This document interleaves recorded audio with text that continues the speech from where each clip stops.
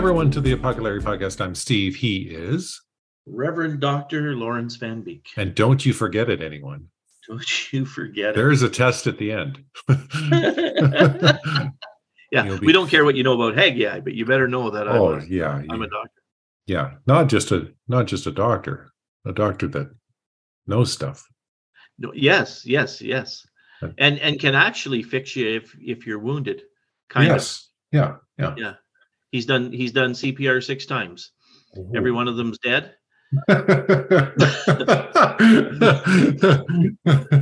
I've done it. But dang it, it's only online that the 5-year-old saves his dad by doing CPR. But you were there. You made yourself available. I was. Well, when you're on the ambulance, by the time you're there, it's pretty much too late. Yeah. But never mind people dying. Let's talk about people that need to build up something. Yes. Tonight we are doing Haggai. Yeah. And it's just the next prophet in our list of prophets that we've come to. But let's do some background now. Do you remember we had prophets before the Assyrian captivity? The Assyrian captivity 722, 721, when Israel went into captivity to Assyria, right? And so there were prophets preparing the people for that captivity. And then there were prophets preparing people for the Babylonian captivity between 722 and, well, the Babylonian captivity proper, they say, is 586. Okay. They think that Daniel and his friends probably went into captivity 605. So there was a period of this thing building with puppet kings and all that. But there were prophets before the Babylonian captivity, and they were also called pre-exilic prophets, because the Babylonian exile was the main exile. It was the people in the Babylonian exile that they call that the exilic period, and stuff like that, right? Those are the people of the diaspora. So the diaspora means the dispersion of the people. Right. But it's when Judah went into captivity, then by then all of Israel was in captivity, right? Well, then they come back. So about 533, I'd say 538, in that area there, Persia conquers Babylon. And that's the end of the book of Daniel, where when do you remember when Persia comes in and the people just open the doors and say, we are so fed up with our king right now, you might as well take over. Yep. Like, we'd rather serve in another country than serve this idiot. Right. You remember Daniel's thing with many, many tekel upharsin, the finger writing on the wall. Right. Yes. Found in the balance, weighed in the balance and found wanting, and now you're going to lose the kingdom. Then Persia takes over. So it's interesting that God did tell them, like, they had that time, right? So Persia takes over in around 538, and then the return starts to happen under the Persian king Darius, right? And they think Darius, it was about 520 that we figure that Haggai is now speaking. Okay. And it's kind of a weird thing, because Zerubbabel is the first guy to come back from the Persian captivity. So we always think it's Ezra and Nehemiah. So we always think of Nehemiah when we think of coming back from the captivity. Yep. But the first return from captivity was really under a guy named Zerubbabel. And that's what Haggai is talking. They've come back from captivity. And this is a really weird little thing, Steve. All of this whole book, all that he's really doing is saying, you've come back to the land. And don't forget, many Jewish people didn't come back.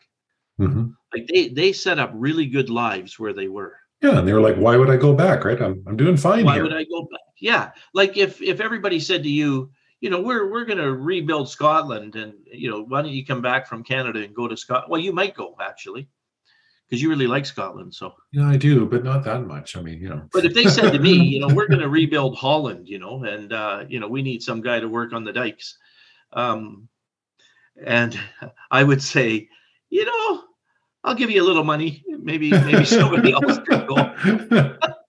Though again, Holland is very nice. Yeah. But I'll wave at you when you get on the ships. yeah, but Jerusalem was pretty run down, and these guys had to come back. And so they came back, and when they got there, they started building their own homes. Mm-hmm.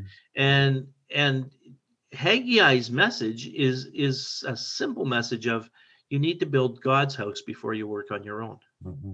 Mm-hmm. And it even makes me feel a little guilty, because I know that when I'm supposed to work on the church and do stuff for Lynn on the church, it just sometimes I'm okay once I get into it, but I can be fairly annoyed before I start. Right? And I don't know that this is that different than that. I'd rather work on my own house than work on God's house. And that's what he's saying to these people. Yeah. Right. Yeah. Yeah. So that's what Haggai does. So we can go ahead and read now. All right, folks. Haggai 1. Let's start there. In the second year of King Darius, on the first day of the 6th month, the word of the Lord came through the prophet Haggai to Zerubbabel, son of Shealtiel. Wow, Shealtiel, the governor of Judah, and to Joshua, son of Zodak, the high priest. This is what the Lord Almighty says. These people say, the time has not yet come to rebuild the house of the Lord, or to rebuild the Lord's house. Then the word of the Lord came through the prophet Haggai. Is it time for you yourselves to be living in your paneled houses while this house remains a ruin? Now stop for just a second. Now, paneling was probably nicer than in those days than it was in the 1970s. Yeah, when you and I grew up and we put that in our basements and we were like, yeah. Can you throw some paneling in your basement? Yeah. Anyway, remember forgot his name, Dave Barry. Yeah. Who said paneling is an easy way to make every house look worse. Oh, that's fantastic. Verse 5 now, folks. Now, this is what the Lord Almighty says. Give careful thought to your ways. You have planted much, but harvested little. You eat, but never have enough. You drink, but never have your fill. You put on clothes, but you are not warm. You earn wages only to put them in a purse with holes in it. Oh, there's some great images.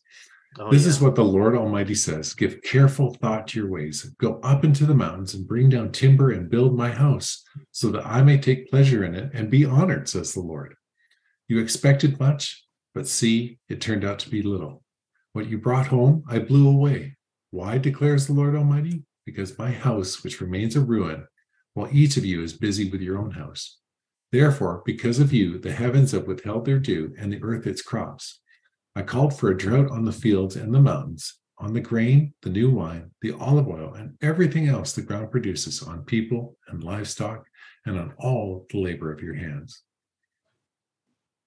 Oops, sorry. Yeah, so it's a straightforward, isn't it? He's basically just saying, you're not serving me first. You're serving your own needs first. And take time and think about this.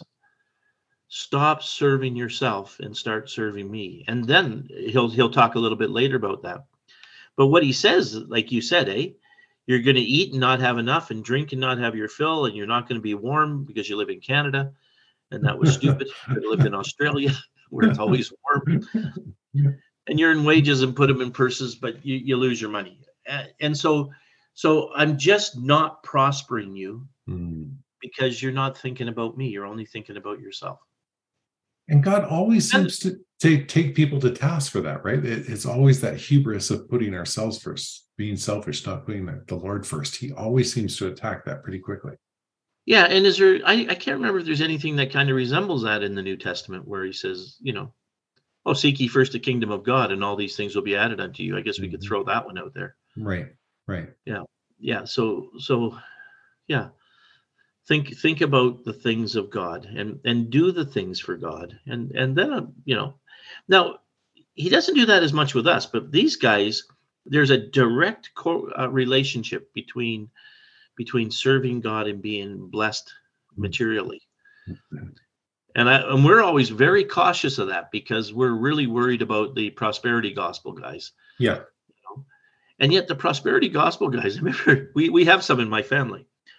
And I remember the one guy's dad saying, the thing that really bugs me is that he really does love and serve God. Mm-hmm. This isn't I'm going to do this so that I can get rich. And yet God is blessing him mightily in financial ways as well. Mm-hmm. Now, unfortunately, Steve, you and I know better. Therefore, God does not have to do that for us. I see what you did there. I Yeah, see what yeah, you did there. yeah. Which I think is very unfortunate. I would rather, be Yeah. stupid and get blessed that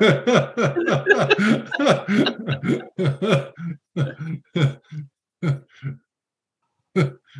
But no, we had to get by on our wisdom.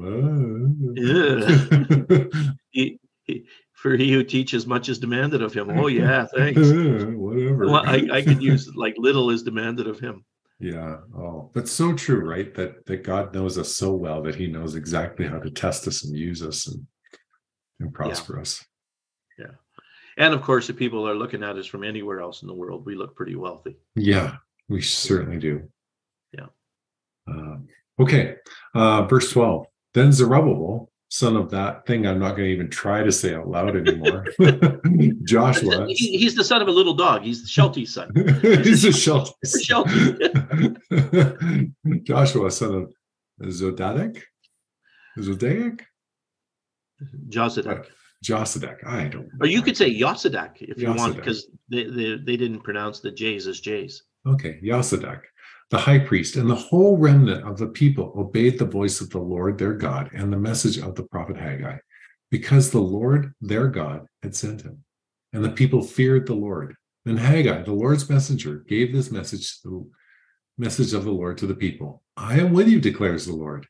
So the Lord stirred up the spirit of Zerubbabel, son of the governor of Judah, and the spirit of Joshua, the high priest, and the spirit of the whole remnant of the people.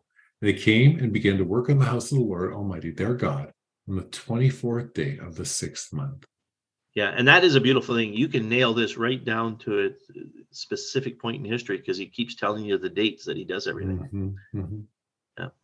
So we're not very far from the Maccabees, really, are we? Like we're still Maccabees, like you're 200, 180 Maccabees, right?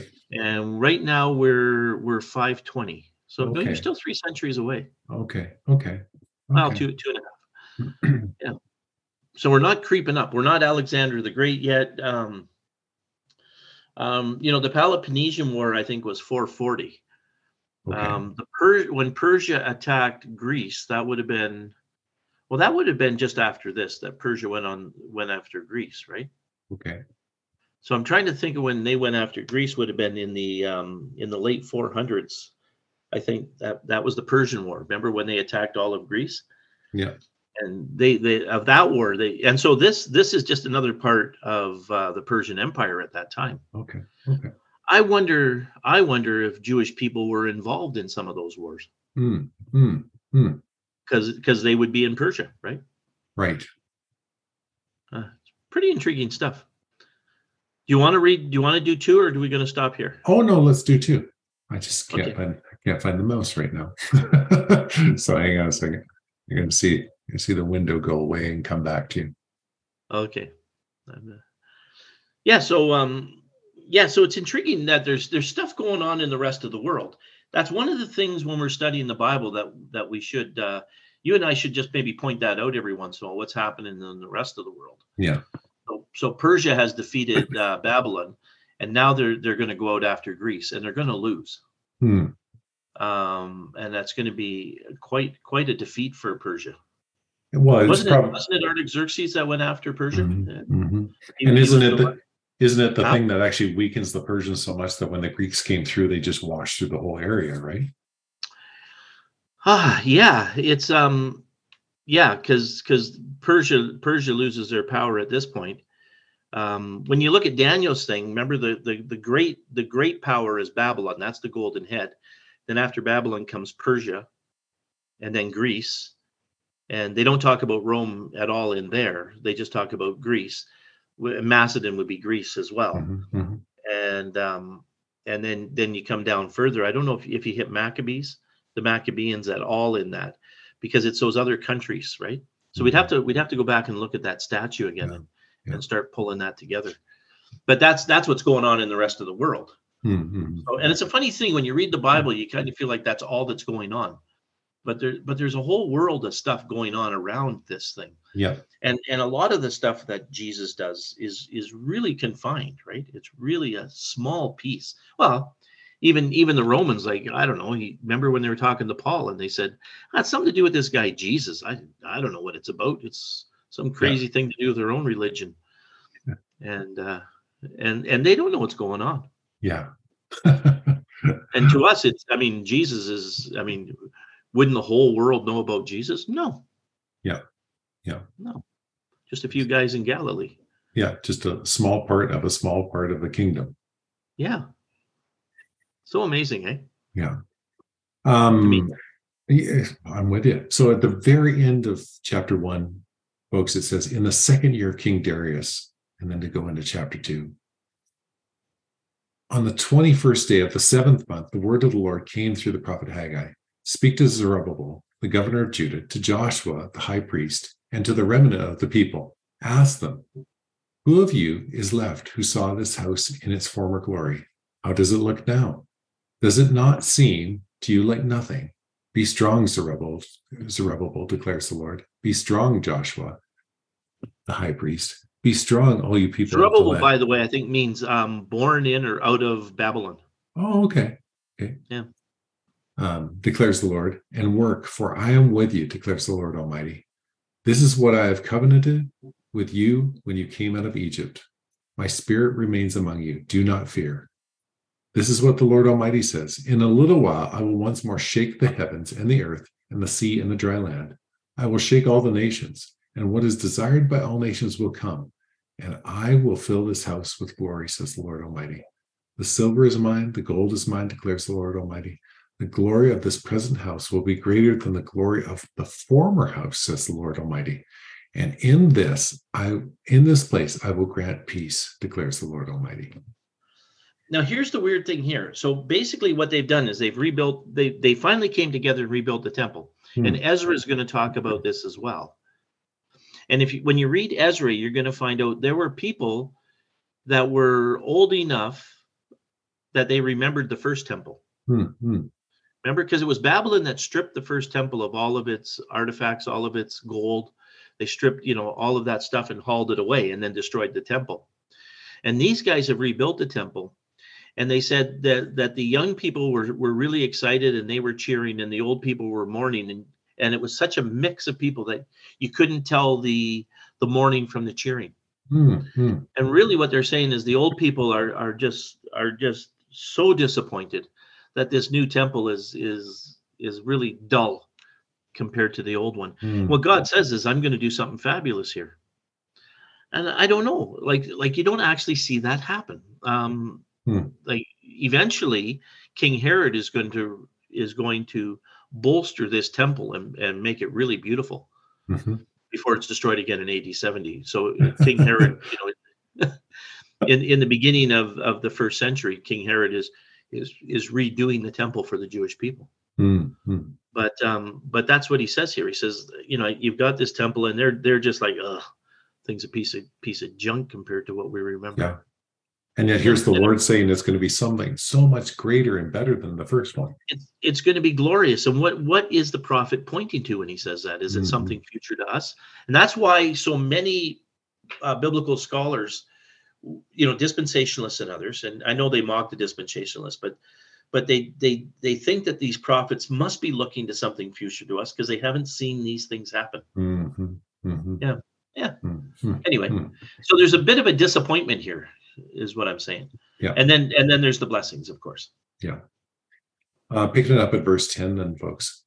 On the 24th day of the 9th month, in the second year of Darius, the word of the Lord came to the prophet Haggai. This is what the Lord Almighty says. Ask the priests what the law says. If someone carries consecrated meat in the fold of their garment, and that fold touches some bread or stew, some wine, olive oil, or other food, does it become consecrated? The priest answered, no. And Haggai says, if a person defiled by contact with a dead body touches one of these things, does it become defiled? Yes, the priest replied, it becomes defiled. Then Haggai says, so it is with this people and this nation in my sight, declares the Lord. Whatever you do and whatever they offer is defiled. Now give careful, go ahead. No, I was just going to say, plus I'm not wrapping meat up in my garments, yeah. They should say, would that be gross? Yes, that would be gross. I keep a steak in my pocket just in case. But really all that he's saying is these are the Levitical laws. He's going back to the Levitical laws and saying, defiled things cannot touch undefiled things. If you touch a dead body and something else, that is also defiled. And that's from the Levitical law. And he says, you guys are defiled, and so anything you touch is defiled, which is a real slam. Well, I was going to say, is he taking them to the woodshed here, or is this just you haven't been consecrated yet? I think he's still taking them to the woodshed. Okay. I think he's still saying, so consider, we'll keep reading, you'll find out. Okay. Verse 15 now, folks. Now give careful thought to this from this day on. Consider how things were before one stone was laid on another in the Lord's temple. When anyone came to a heap of 20 measures, there were only 10. When anyone went to a wine vat to draw 50 measures, there were only 20. I struck all the work of your hands with blight, mildew, and hail, yet you did not return to me, declares the Lord. From the 24th day of the 9th month, give careful thought to the day when the foundation of the Lord's temple was laid. Give careful thought. Is there any seed left in the barn? Until now, the vine and the fig tree, the pomegranate and the olive tree have not borne fruit. From this day on, I will bless you. Yeah. So until you finished that job for me, you were not acting properly, and I'm going to bless you in the future now. Like you've done it. If you go back to Ezra, Ezra is actually 60 years past this period of time that Ezra's there. And that's when he finds the book of the law and they start reading the book of the law again. So I don't know how much of the book of the law, whether it was the whole, we'll just say the Torah just to be safe. Yeah. I'd have to go back and we'll have to study that to know exactly what he found. But that's what Ezra found when he came 60 years after this. 60 years after this, that's our lifetime, Steve. Yeah. It's like the time you want to compress the time somehow in this, and a century doesn't sound like a lot, but a century is a long time. Yeah. Especially when your average age was in the 40s, here 30s. In the Middle East, they seem to live to be octogenarians for some reason. Yeah, and I don't know why that is. Like in Europe and in Canada, in North America in the early days, 60 years old. That's why they made old age 60, because people just didn't live any longer than that. Right. So they were pretty safe to take your money, knowing that you're going to be dead at 60. We're screwed now because everybody's living till they're 80, 90. I mean, the money's gone. But yeah, these guys lived actually a fair bit longer. I don't know. I do not know why. Okay. But interesting to think that, like you said, that it is a generation at least that is passed on almost. Yes. Yeah. All right, folks, picking up at verse 20 now. The word of the Lord came to Haggai a second time on the 24th day of the month. Tell Zerubbabel, the governor of Judah, that I'm going to shake the heavens and the earth. I will overturn royal thrones and shatter the power of the foreign kingdoms. I will overthrow chariots and their drivers. Horses and their riders will fall, each by the sword of his brother. On that day, declares the Lord Almighty, I will take you, my servant Zerubbabel, son. That was the thing I won't say. Declares the Lord, and I will make you like my signet ring, for I have chosen you, declares the Lord Almighty. Yeah, so nice little finish for old Zerubbabel there. Right. Like, you've been serving me, and I'm going to use you, and I'm going to bless you, Zerubbabel. Like, you are a signet ring was a sign of who you were, and you are a symbol of God in this place. Very, very nice stuff. Yeah, and in the light of all the people, at least he is the one that is at least serving the Lord, right? Yeah. Yeah, and I think the priest that was with him, I think he was going to be okay too. And they were bringing the people around to serving God. This whole thing is just a constant. I'm restoring you, and now you're not serving me, and now I'm restoring you. It's not the same as the judges. Remember, that was a 360-year period of one judge rises up in one area of the kingdom and they deliver them, and then they serve God for a while, and then they stop, and then another judge rises up somewhere else and delivers the kingdom, and they serve God and stop. And it's just a 360-year series of God delivering pieces of Israel, and then before they come up with their first king, right before you come to Samuel and then Saul, and but then after that, I mean, then it's the United Kingdom, then the divided kingdom, and it's just Israel, on and on and on, not serving God. And we become very complacent too, I think, in our day and age as well. Right. We're not different. No, we still put our things first. We still forget that the Lord is the one that's redeemed us and all those. Yeah. And that's what he's saying to them here. So anyway, there's Haggai. You're back from the captivity. You're still having a bad time of it. Yeah. And that's really not the story we wanted, right? We really wanted this story of great victory, of they come back and they're so thankful and they're like, oh, Lord, thank you for saving us out of these kingdoms. And they're like, yeah, I got to build my house. Like look at the time. And it's so easy to say that they were terrible without looking at ourselves and going, oh man. Yeah, we are no different. No. That doesn't mean you have to be on the board of a church. I believe you and I would say we shouldn't do that. Nobody should do that anymore. I just think there's something wrong with that kind of thing. Yeah, there's somebody must be called to that ministry, but it's not us. No. My friend, thank you so much for this, folks. I hope that's a good encouragement to you. That, I mean, yeah, we look at the negative examples of the nation of Israel and we say, and these people were stupid, only to realize that we are just as dumb as they are. We are just as disobedient as they are. And we are just as self-centered as they are. So what a good reminder from the Old Testament. Folks, thanks for being with us. As we say always, we're so appreciative that you've been with us all this time. And if you're just joining us now, hey, thanks for coming along for the ride.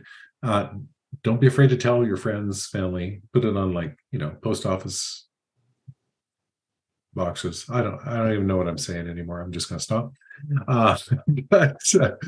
But yeah, thanks for listening. It is kind of humbling, the fact that people listen to what we do on a weekly basis. So until next time, we should figure out a way so that people can give to this. Yeah. We'll take. I guess we're not going to get a lot if I keep laughing about it. Yeah. If you wouldn't mind sending winning lottery tickets to the following mailing address, we'll graciously accept them. But no, we will.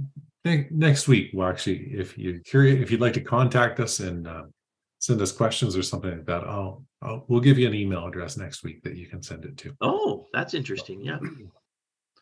But until then, I was Steve, he was Larry, and this was the Haggai.